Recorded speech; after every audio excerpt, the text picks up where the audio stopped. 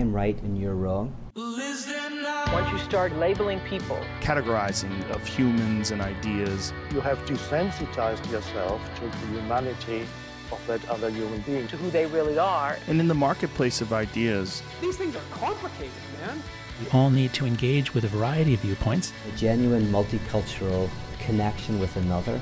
I mean, sometimes you don't need to agree or disagree. You just need to sit with it and digest.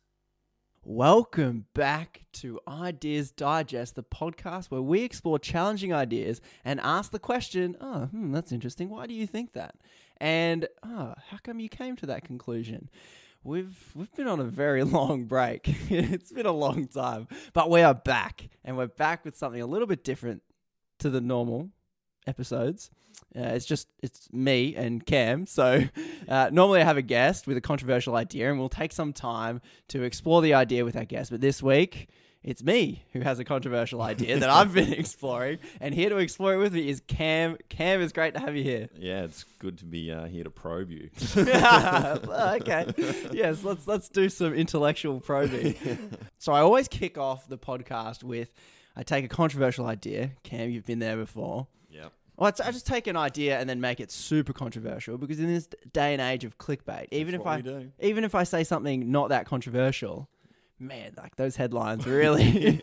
So if I beat them at their own game, I'll just start at the most controversial point. Yep. And if you're still with me, well, I say hang with me and we'll see what I mean. Yeah. Right? Course, yeah. That's the whole point. So I'm going to say something that might trigger people. So trigger warning. Warning.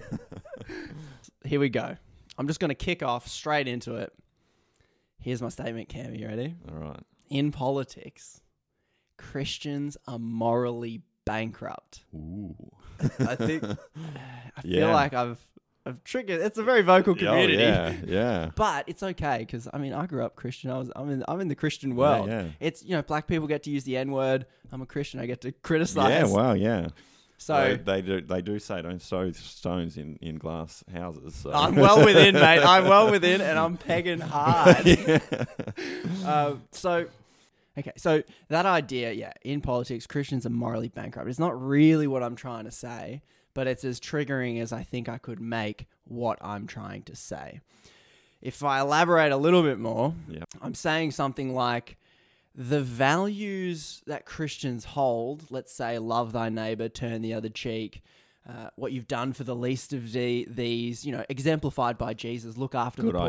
Good all ideas. Great ideas. Yep. If I look at those values, and then I look at how Christians vote in politics and policies, I don't see Christians upholding these values in politics. Seeing a disconnect. Yeah. Yeah, okay. Yeah. All right.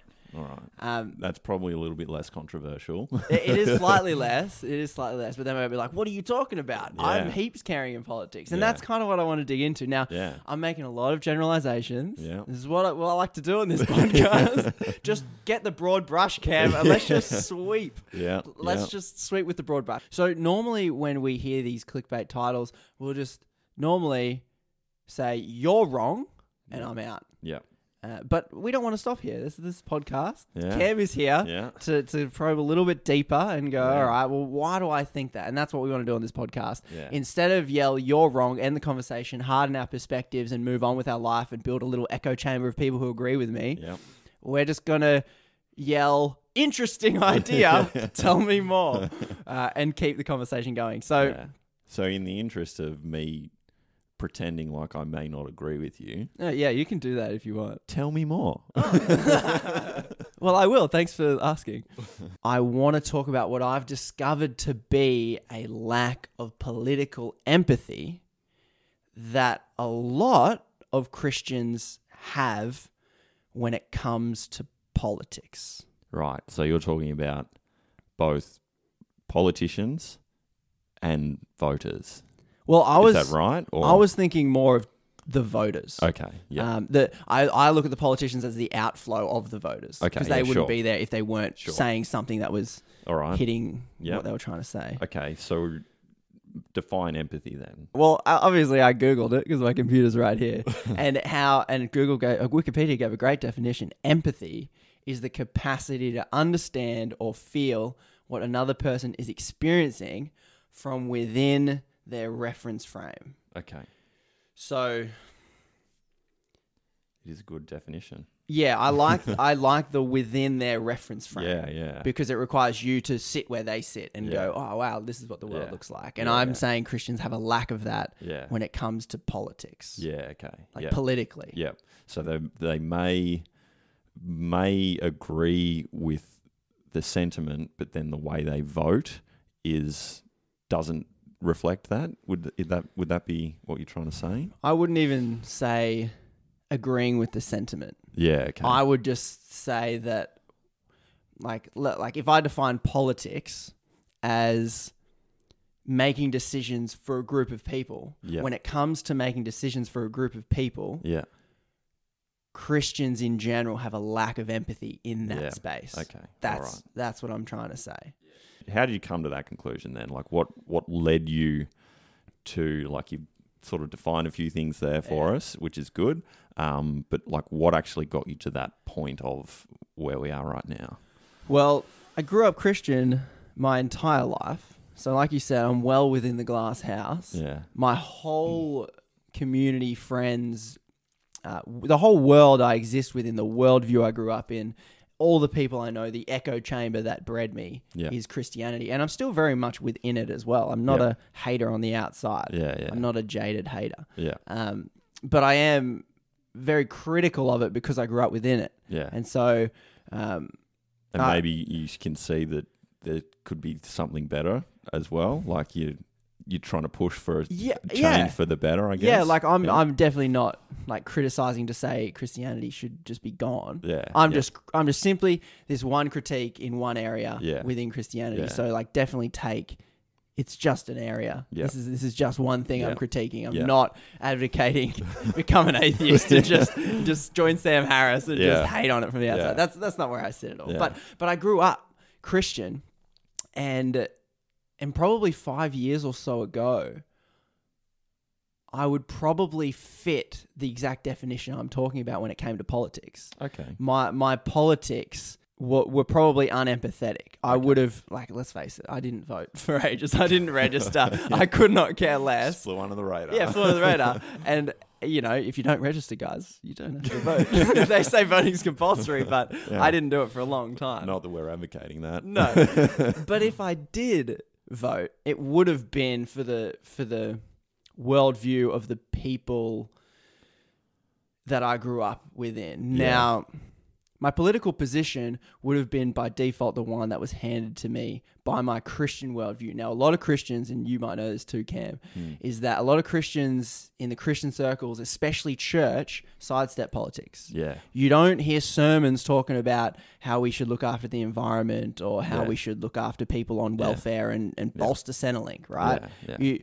It's very sidestep, but and I went to churches from Hillsong to a local, more progressive Adventist church, and politics was just not overtly spoken about, but I still picked up political positions because it's Australia. We technically have to vote. So everyone every 3 years had to cast a vote, and I kind of knew who they were voting for. And I knew their worldview that set them on that path. And I'm talking most people. Obviously, everyone's different.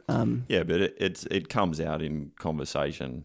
You pick up little bits and pieces, and it may not be exactly a conversation around politics, but somebody will say something, and you glean information. Exactly. Yeah. Exactly. Yeah. And then Yeah, every that's 3 fair. years, they might be more overt about it. Yeah. For sure. And so this is not necessarily scientific, but it's certainly very anecdotal. Yeah. It's very anecdotal, and it's very from within my wheelhouse that I grew up in. That's fair. Just like we flag that as like, this is the position we're coming from. So that's cool. That's good. So pretty much almost all Christians I knew would vote for the political party or in the direction that would, you know, still trying to be apolitical here, but would prioritize that. They would not prioritize the environment. These political parties that would support the environment, like everyone's like, look after the environment, but not really in policy terms. It'd be very harsh towards immigration, immigrants, especially certain types of immigrants, Muslims. I'm looking at Jews, not very, a bit resistant within the Christian world, a bit of a hot topic. And they generally wanted to limit or eliminate welfare, and very pro big business. Like the one thing most people were passionate about when you glean this information was tax cuts. Yeah. And tax cuts for business Everyone loves a corporations. tax cut. Everyone loves a tax cut. And I found that Christians loved a tax cut. Yeah, Even if it was for like rich companies. That's like Yeah. corporations and business were kind of the good guys Yeah. within this worldview. Yeah. Okay. And so as I kind of pieced all this together, that was my general perception of the political position of the people I grew up around, and it was my default. It was the one I was handed. Yep. Not explicitly, definitely implicitly, Yep. but it still exists today. So I started to like dig into this as I became more and more politically engaged. Yep. And to move away from the anecdotal and test my assumption being like, is this what a lot of Christians think? I started looking at, well, who are the Christians in politics? And what policies do they have and what do they represent? What parties are they in? Exactly. What parties are they in? So I looked at, like when I look at the Australian Christian Lobby, a group that pushes political policymakers to make policy that serve the Christian interest. So it's the Australian Christian Lobby. Granted, this doesn't represent all Christians, but it's a loud political voice, which is why I'm focusing on the political. Yep. And I went to their website. You can go to their website. There is nothing about limiting pollution and looking after the environment. There is nothing on ensuring welfare is kept in line with inflation so people who are struggling on welfare can, keep up a decent standard of living. Sure. There's nothing about pushing out governments to increase foreign aid to other countries. There's nothing on how we as Christians can politically support the Indigenous community. There's like, you go to their website, they're not the issues that are up there. Yeah, yeah. And I went to the Australian Christians Political Party website. Now, in fairness, I was trying to pull lots of different articles. A Christian group was upset that the Australian Christian Party got that name because it implies they speak for all Christians. And there's definitely a lot of Christians that obviously don't see this. Yeah, but this is the main political thing. And I found most Christians I spoke to and still speak to and sit with the main Christian party. And part of the problem with that naming is that if you are a new Christian or something like that, and you go to vote and you see that on the thing and you're not very politically engaged, will that draw votes purely because of the name? Yeah. And so that is potentially an issue. Yeah. Yeah. So I went to the Australian Christian Party website, same story there. Not much emphasis. I looked at their policies and there just wasn't much emphasis on the stuff that I would have thought Jesus cared about as I took the values I was handed growing up as a Christian. Jesus loved, cared about the poor, the marginalized, the outside. I took these values and then I began to go, well, I probably should be politically engaged. Where do I see these values politically? And I just don't see them. I found a vote card on the Australian Christian Party on their website that says who to vote for in 2019. And Cam, you can see here, I'll just pull it up. Yeah. They're like, number one, obviously Australian Christians. It's fair enough. That's who they want. Number two, Liberal. Okay, so you can kind of glean different policies there. And I'm like, I'm not telling anyone who to vote for. But the things that strike me as interesting is that number three is Pauline Hanson's One Nation. Yeah. Very like, hey, if you're a fan of Pauline Hanson, whatever. Yeah. But her general sentiment is very anti-immigrant. Oh, yeah, Like, definitely. you can get into the nuance of policies, but she's very much like Muslim immigration, get rid of it kind of thing. Yeah. That's the vibe. Yeah. And then even more concerning, number 5, Western Australia Party, cool, fine. Number 6, Fraser Anning's Conservative Party is pegged above Labor. Yes. Now, once again, don't care who you vote for. Yeah. Fraser Anning is someone that, I wouldn't call him like a Christian guy. Like anyone who says anyone who, I mean, look into it. It's a whole thing, but essentially, to give it a quick non-justice summary, kind of saying, well, Muslims shouldn't have been there, kind of got shot in New Zealand, kind of blame the Muslims for it. Yeah. Pretty heavy thing. Anyway, so I'm looking at what do Christians stand for? And they put like the Greens are the Antichrist on this list. They're like number 8. Fraser Anning is a more Christ-like individual, apparently, if that's the metric, than the Greens. It's like, man, I want to know what the Greens have done to be worse than Fraser Anning. So anyway, so this is kind of what I'm looking at to put together this picture of where Christians sit politically. Yeah, sure. And And so you're saying when you look at that how to vote card, for example, you are seeing particular individuals and groups that create those individuals, like political parties, who are very unempathetic. Correct, yeah. Very empathetic towards other people. Yeah. Probably particularly towards marginalised, poor and oppressed style people. So that's what you're sort of saying. That's kind of what I'm saying. And once again, I want to sidestep the policy because you could have a good data debate on like what's a good immigration policy. Yeah. I'm just talking about the general knee-jerk reaction of where people sit. Not like which policy is the most effective. Because you could bring me a lot of data and say, hey, actually like zero immigration is the best for all these outcomes. Yeah. I'm happy to look at that data. But I'm kind of not talking we would about be that. really interested in actually, if you've got that data, I would love to see it. Because I haven't seen data like that before. No. So, and to continue trying to build this picture, hopefully I'm building some kind of picture and not like making too many people too angry by misrepresenting their position. But in the United States, 2016, it's a similar story playing out. Mainline Christianity is the big driving force that supports the Trump administration. Once again, if you're pro-Trump, like let's go into policy, but let's like 80. Does he actually have any policy though? Come on, Cam, you show your bias there, mate. Cam's a Trump supporter. That's why he's on the podcast. But 81% of evangelicals support Trump. Now, in fairness to that statistic, I got another one from a Christian website. So I want to be fair to statistics because people can skew them all the time. Yeah. This guy said that it's a misrepresentation because most Americans don't vote. That includes most evangelicals. Yeah, so like 48 to 49% of white evangelicals vote. Yeah. And of that 49% of white evangelicals who do vote, 81% of that vote for Trump. So we can get into the weeds in that statistic there. It's still high numbers though, is what you're saying. What I'm saying, even whether or not, it's like a lot of voting evangelicals look at Trump as kind of and throw their weight a person behind. And go, that's a guy that represents my Christian values. And when he will support the policies that I support. Yeah. And so when I look at Trump, I don't exactly see, like I look at Trump and I see harsh, punitive, judgmental, exclusionary politics. Like when he says all immigrants or most immigrants are rapists, criminals coming Mexicans over here to take your job. When he says that, I'm like, oh, geez, that's not a very empathetic thing. Whether he's right or not, show me the stats, and then we can have a discussion on But when I look at that, I'm like, geez, that's not very empathetic, and Christians are kind of getting behind that. Yeah, and the rhetoric that creates, like, there's no room for any nuance within a statement like that. It's a very blanket. It's very divisive. Very divisive. And this is kind of part of the picture I'm trying to paint is that why do Christians, and I'm blanket Christians, why do a lot of Christians support someone who publicly accuses most immigrants of being criminals and racist? Why do a lot of Christians support policies that would drug test all welfare recipients as if they're all drug addicts?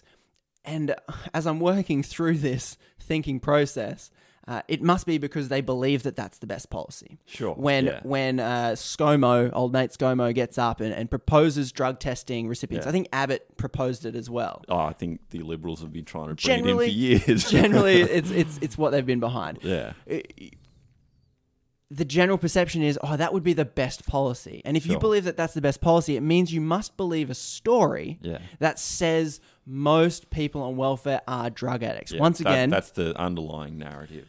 Yeah. Once again, sidestepping the statistics on whether that's true or not, I want to go to these stories that are being told and the pictures that are being painted. Because I'm going to go out on a limb here and say that most people who vote, we're not spending all this time looking into data and statistics and matching policy to accurate, to paint an accurate worldview. It's like, I don't either. And so, no one's got time to. And so I want to talk about, it seems to me that a large portion of Christians attach to a particular type of story. Yeah. Where before it's been proven true or not. Sure. You can have a certain view, one going, that's what the statistic says, so I've got to go that way. Sure. But before we do that, There's already a narrative. There's already a narrative, and Yeah. there's two stories. So I'll give some examples to try and set up these two stories. So there's one story that's very dehumanizing, vilifies, like what I've said before, the Trump, like these guys are coming from the border to take your jobs. They're all rapists, criminals. To even use that terminology. And, gang wars and exactly. So that's one narrative. One that makes it very us versus them. Yep. Dehumanizes them, the immigrant that's just trying to escape persecution. It's up there in there. Yep.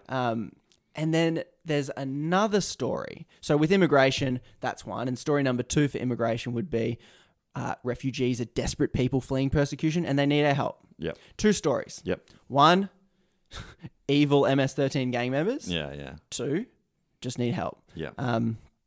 Generational inequality is Yeah. another. Let's break down 2 stories that we can have for that. Sure.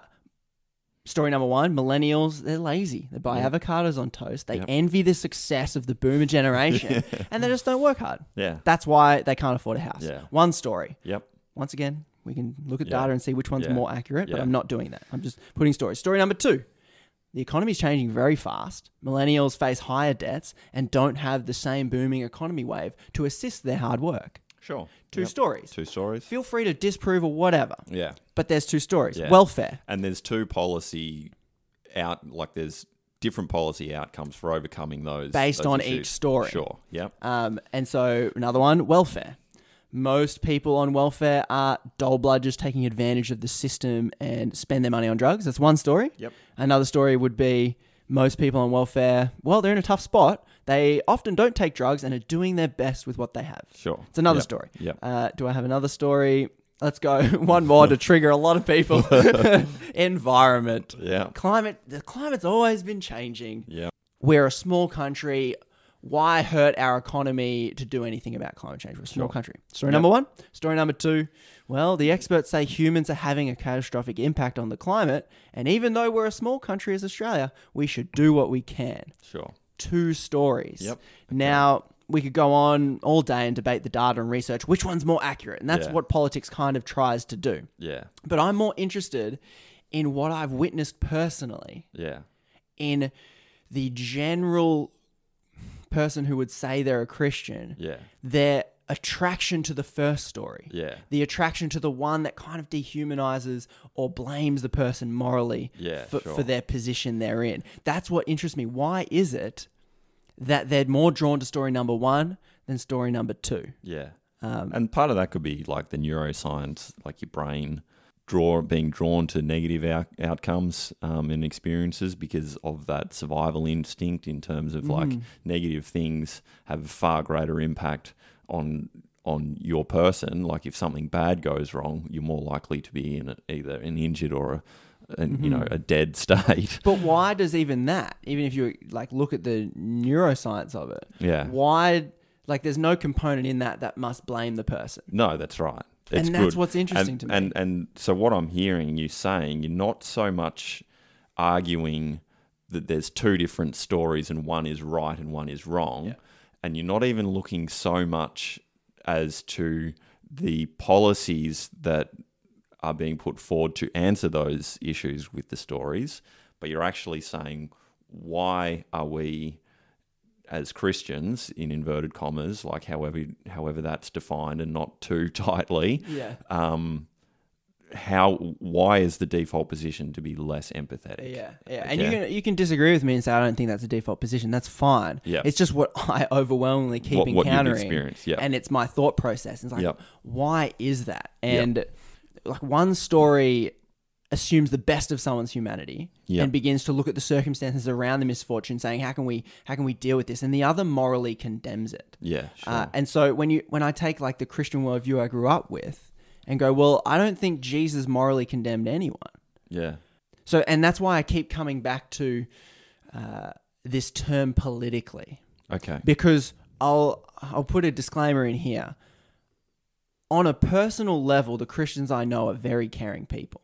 Sure. They will walk past a homeless person and be like, man, like we should do a homeless drive and we should like, donate and we should like, they do amazing things. Like everyone critiques Hillsong for being a rich church that has so much money, but they do a lot of good as well. Like you can critique their tax structure or whatever, but there's a lot of good that comes out of every church and Christians in general, like they are caring. They'll help like heaps of people. But that's often not the perception within society, though. No, as well. So, and I think that's because of the political element. Okay, and so, that's interesting. And so, but just to really drill into this and emphasize the point that I do think Christians are empathetic people. Yes, I just don't think they're empathetic politically. Sure, I'll tell you a story of someone I know. Yeah. They arrived at the airport and their flight was diverted from Melbourne to Melbourne to Avalon. Okay, yeah. And my other friend went to pick him up. And he went, oh, I'll come get you. That's fine. Yeah. Living was very vague. And they got there and all Christian people, to set the scene, they got there and they landed and there was... it's a long way to Melbourne. And as they're waiting for their friend to pick them up, there's someone... standing next to them and they're like, oh, it's a transgender woman. Okay. And she's been deferred as well as she's there. And she starts talking to my friend and she's saying, oh, like, how are you getting to Melbourne? And, oh, interesting. Oh, I guess there's a bus. And, a bit of a hint maybe like, oh, we could offer her a lift. And my friend was like, oh, should we offer her a lift? And to his wife, he's like, oh, like, our friend's coming. They're pretty conservative Christian. Okay. I don't know if that's a... Okay. good idea. So they kind of thought, oh, should we invite him? Well, it's not our place. Like it's someone else's car, whatever. Yeah. Anyway, they get in the car, they get talking, they drive off. They end up not, giving the person a lift. Yeah. And they mentioned to this more conservative type Christian, they're like, oh yeah, there was this transgender woman that we wondered if we should give her a lift. And without hesitation, the more conservative Christian just said, oh man, of course. Yeah. I mean, I'm going that way. That's totally fine. Yeah. And so the assumption missed was... opportunity. Yeah, like the assumption was... Because of the assumption, And on the personal level, that exists. Yeah. But on the political level, it gives the impression that it doesn't. Yeah, sure. So that's to really drill in this difference of politically. Yeah. Okay, yeah. And so on a personal level, empathy exists. Yeah. But on this political, more disconnected level... the vote goes to policies that doesn't have these empathetic assumptions and an understanding worldview of the people you're helping contribute to policies for. So you can believe that the homeless person is there because it's their own fault, and politically you'll vote that way, and that will result in a policy that impacts that person. And when you have these abstract ideas and vote in this abstract way, you might not think much about it. You might be like, oh, he seems like a good guy, I voted for him. It has a real world impact.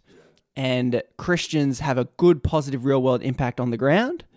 Just politically, I wonder if they're working against their own interests. Okay. Why is it that Christians believe the first story and seem politically unempathetic? Why is that? Yeah. And I have a hypothesis for this. And this is kind of what I think. And there's a 2-part hypothesis. Okay. Part one, and now we're going to get a bit theological here. Okay. Yeah. Because that's worldviews of Christians are based on theology, interpretations of the Bible. Yep. So I'm going to go into the worldview. And I feel like I'm well versed in this. 30 years I've been within it, all right? I'm not a theologian, but I grew up in it. Yeah.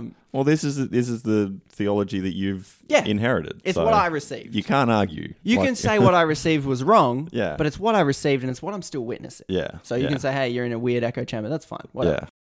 So central to the Christian worldview is the center of Jesus dying on the cross to save us from our sins.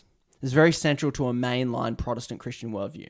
Let's stick with Protestantism. Yep. There's 33,000 different Christian denominations. Yeah. Broad brush again. Yeah. And so this worldview and this theory is known to get theological, penal atonement theory of salvation. Yep. Right? So Jesus was killed by God, and that death of Jesus saved us from our sins and our wrongdoings. So without that, God would have had to kill us. Or a goat or something like Old Testament. Okay, yeah, all right. Go on. Or I guess, yes, us, if we're yeah. not saved. It's like, Yeah. well, we're imperfect. Yep. We can't exist in the perfect world. Yep, okay. But this is simple if you're a Christian, because all you need to do is accept that Jesus died for you and say, Yep. Jesus, I'm thankful that you died for me. Yep.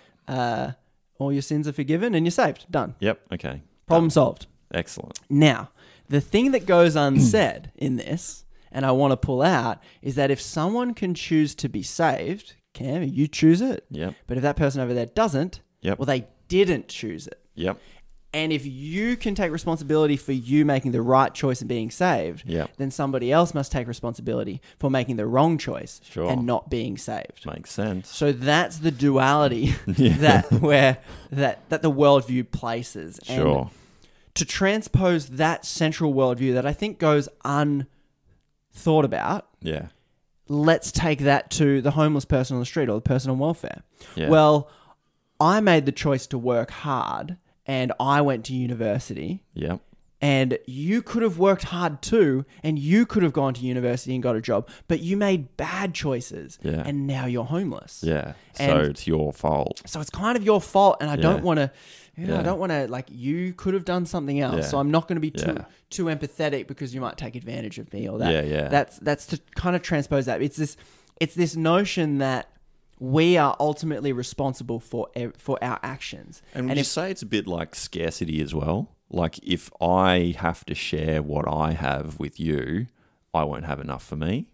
Is there some of that as well, you reckon? Or I don't know. I'll believe the best and say no. okay. I'll all believe right. the best and be like, no, we're like, they're like, no, I'm happy to give. Yeah, okay. But I don't want to, like, what is it, endorse? I don't want to, Oh yeah, yeah. Like what's that word? yeah, I know the one you mean. Condone. Yeah. I don't want to condone Yeah. this, right? And you don't want to empower. empower. Yes, Yeah, I don't want to empower your bad decisions. bad decisions, yeah. You can make better decisions. Yeah.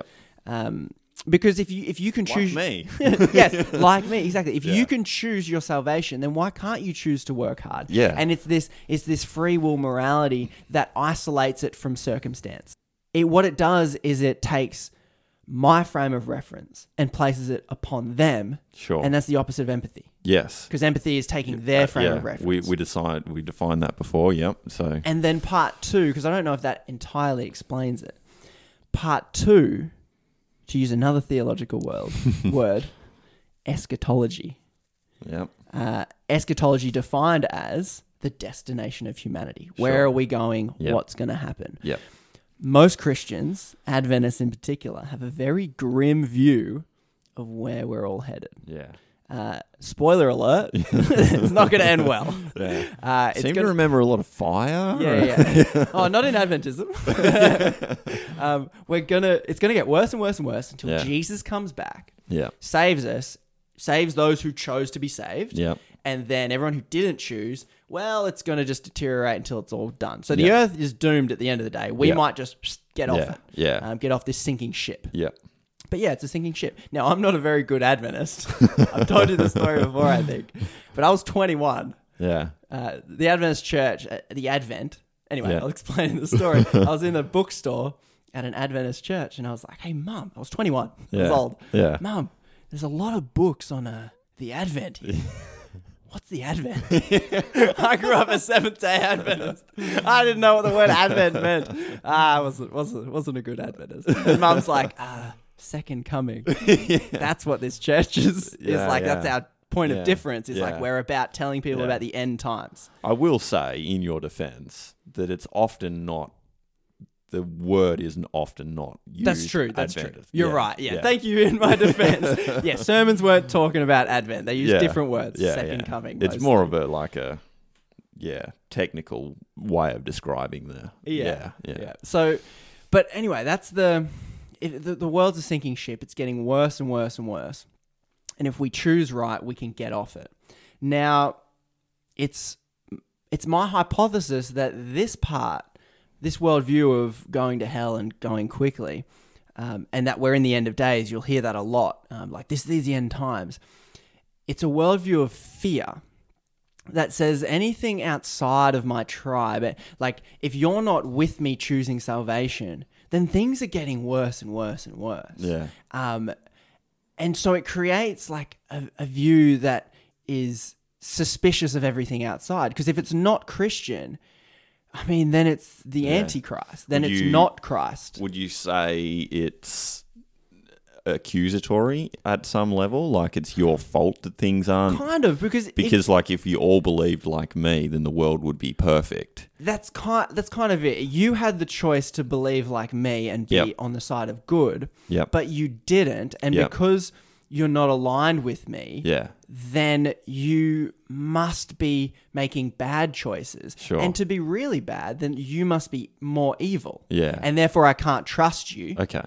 And I think that combination of free will and distrust of anything outside Yeah. creates the shortcut, Yeah. the unthinking shortcut towards the first Yeah. story. Which we know the brain does. That's how the It brain works. always tries to create the shortcut. Yeah, and shortcuts are fine. Yeah. Like we just need I'm just trying to pull out the shortcut. Yeah. And that's towards the first story, that one that assumes the worst about people, doesn't take in account their reference frame. Yeah. Now, once again, I want to separate the personal individual because Yeah. I think the empathy's there. Like Yeah. everyone, like you see that old lady struggling with her groceries, Yeah. and it'd be like, "Oh, end time sucked in." Like, take those groceries home yourself. You're gonna be like, "Oh, I can help her. I'm gonna Yeah. go help her." Yeah. But then when it comes politically, politics is abstract. Yeah. It relies on other people telling you information. It relies Yeah. on data and statistics, Yeah. and it relies on someone painting a worldview for you. Yeah. And so when we take all these shortcuts, Yeah. we then go, well, should we give more money to welfare? Yeah. The shortcut that I think these things feed is Sure. that, no, because they could have chosen to work harder because they have free will and free determination. And like, and with climate, for example, it's like, well, it's all going to hell anyway. Yeah. I'll just default to Yeah. not doing what I can to like maybe help the planet if Sure. that's possible. Yeah. Because it's all getting worse anyway. Yeah, yeah. And so Would you say that going back to that Advent idea then, would you say that there's an element, particularly with the climate change stuff, not so much the welfare, it's like, well, all of these things are happening and that's like evidence of the Advent, like evidence of the second coming. And so they're sort of, I wouldn't want to put too much like a negative spin on it, but it's almost reveling in the fact that like things are turning bad because, this means that God's coming again soon, sort of thing. Is that too much of a stretch or? Well, I mean, I don't want to put too much onto Yep. someone's worldview. Yeah, sure. But I do think that those two things play a part. Sure. And the result is voting for politics Yep. that blatantly Yeah. and the action and the big abstract political output Yeah. is not really environmentally friendly policy. Yeah. Not policy that doesn't emphasize welfare of the poor. Yeah. Policy that that often vilifies an immigrant. Yeah. And so it doesn't really care for the poor, the oppressed, and the widow. yeah, like it talks about. the Yeah. output of a lot of these policies Yeah. does not exactly expressly look after the widow, the poor, the prostitute, yeah. the homeless. Yeah. It doesn't do that on the political level. Yeah. Sure. Yeah. Yeah. No, that makes sense. That's a lot, I guess, for people to take in and map. Yeah. If you need to pause and just like digest that a little bit. Yeah, feel free. Like, disagree with me. Yeah. That's fine. I'm coming from my perspective here, and I'm If piecing... anything, we want to hear it. Like that's pushback is important because Yes. that's the idea is to Yeah. like Cam this and is- I are this sweet little echo chamber. If you have a different experience, tell us about it. Yeah. Yeah. Because I just want, for me, my default to assume the best. Sure. I want my default to believe the second story. Yeah. And so Disprove me from that. Yeah. And I'm happy to be disproven. You can say, Conrad, you're wrong on immigration. Like, we can't keep going at unsustainable levels, accepting people, Yeah. especially our infrastructure, blah, blah, blah. And Yeah. and then show me the data. But I want to assume the best, that the immigrant is struggling and Yeah. we have privilege and we can help them. Well, and a part of that too is a lot of the language from the political parties is it's not talking like what you just said You're there. right. Yeah. It's not. They're not actually talking like that. No, you're right. They're creating the other themselves, and Yes. they're trying to define and set up a barrier. They're to telling say- the story. That's right. Yeah. There's some, if they get up on TV and highlight a terrorist, like one terrorist in 100,000 immigrants that came. Yeah. That's telling a story. This is what I got out of all of this road mapping. Yeah. Until you use some university research, some data, some statistics on which policy is the most effective. Yeah. I want the default Yeah. that represents most what Jesus' default was. Yeah. Assume the best. Like, Yeah. you're homeless. You know what?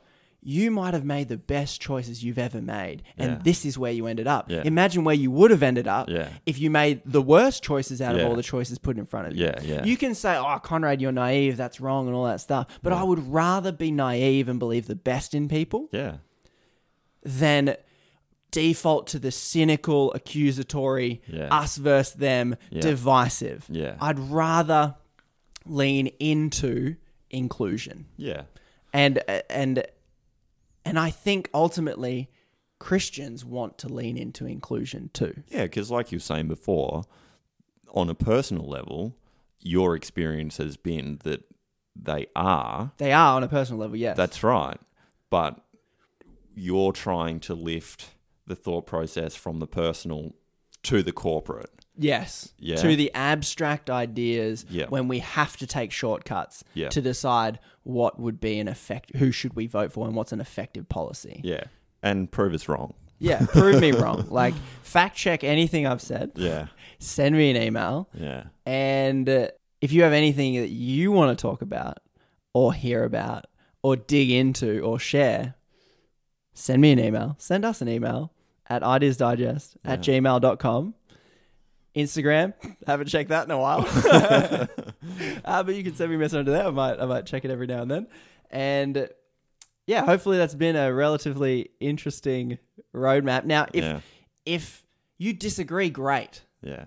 I love that. Yeah. I want to hear from you. If you, I don't know, if this makes you angry to hear, or both, if it makes you super angry or if you're just nodding your head until it, like, your neck hurts, like you're like, yeah, I'm agreeing so much. Like, have a look at, like, why is it that, like, what is it about what I've pointed out that might either make you angry or make you like super agree, probably too much.